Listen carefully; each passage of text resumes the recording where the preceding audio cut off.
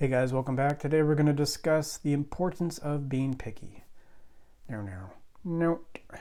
So this is a question I received from a listener, from a viewer, something that I've talked about in different capacities, I think, either on the blog and on this podcast, on this YouTube channel.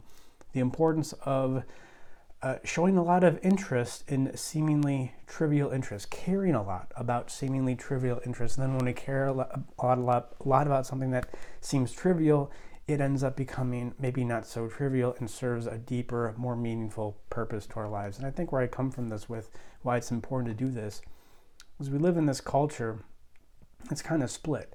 We receive two different messages. On the one hand, it's the, hey, be cool, go with the flow. Just relax. Just say you're fine, like the dog with the coffee cup. Oh, I'm fine, right? And be like the water, not the rock, the Bruce Lee quotation. I think Bruce Lee is definitely correct in a certain context, but people extrapolate that out and become Sedona, West Coast, California guy with a quotation like that. But on the other hand, what do guys want? They want a mission, they want a purpose, they want goals.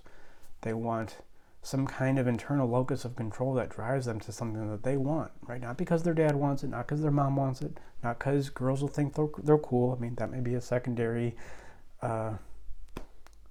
effect, of having your own purpose, but that's really not the main point of that. It's just to be set on a mission. And I think in order to do the mission, purpose, goal thing that you generate from within, you got to first do the care a lot about seemingly trivial things. I know I bring this up in my book. When I talk about a boundary, when I talk about a psychological boundary, how it's really this combination of how our mind and decisions interact with the world, right? That's what a psychological boundary is.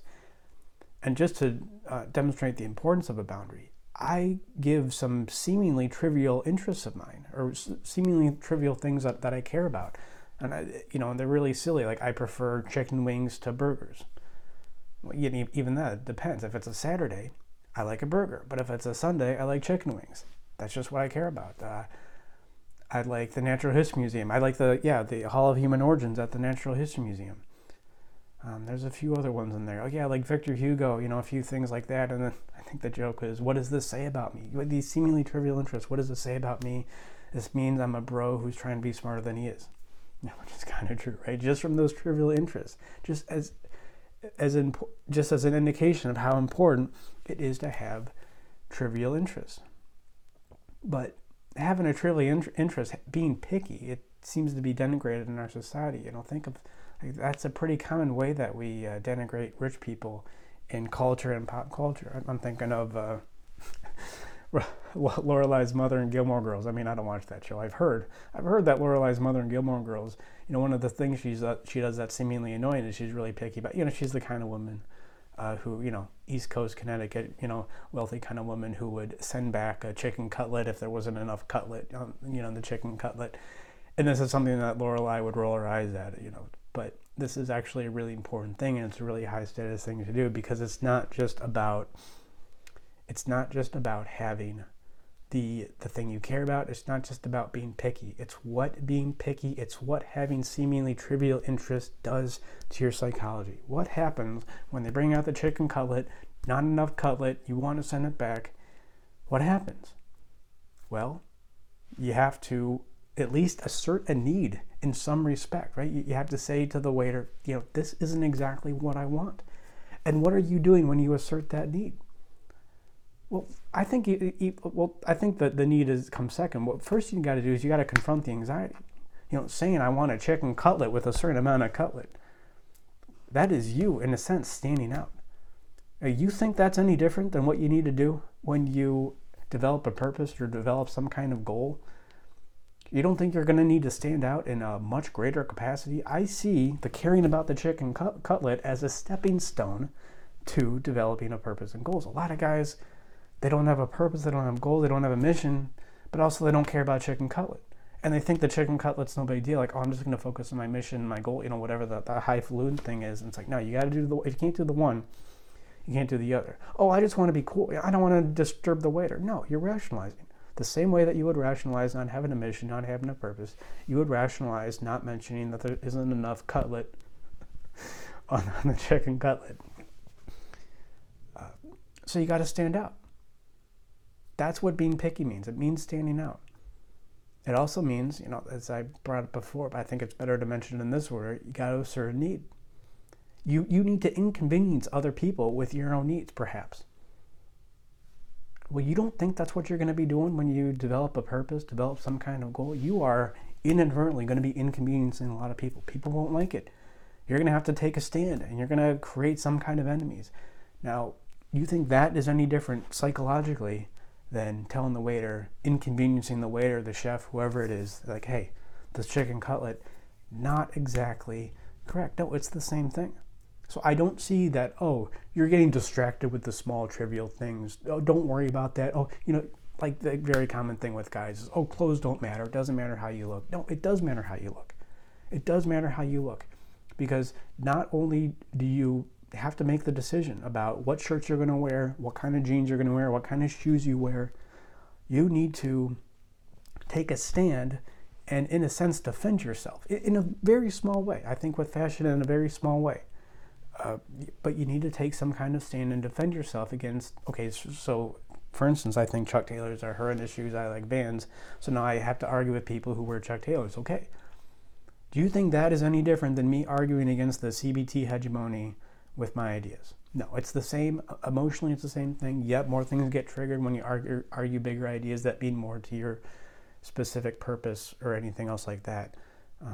But it's the same muscle. It's the same psychological muscle that you need to build up. So any small interest, being picky, any small interest, it just, not only does it help you manage your anxiety and anger, but in managing your anxiety and anger, you begin to develop a boundary. I don't think it's a coincidence that women typically are more attracted to men.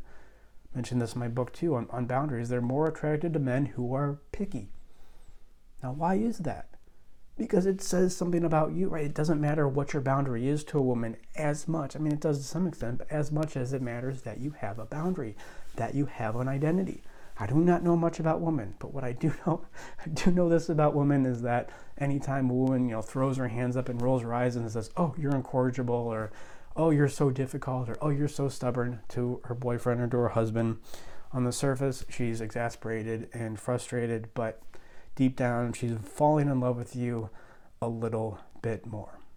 I'm not saying to develop trivial interests and care about these so a woman will like you. I'm saying to do it, and what's going to happen, and just as an indication that this is an important psychological process that is not only important for your survival, but by extension your woman's survival, just as an indication how important this is, that women will love you more when you are picky, when you do have I don't eat burgers. I do not eat cheeseburgers on Sunday night.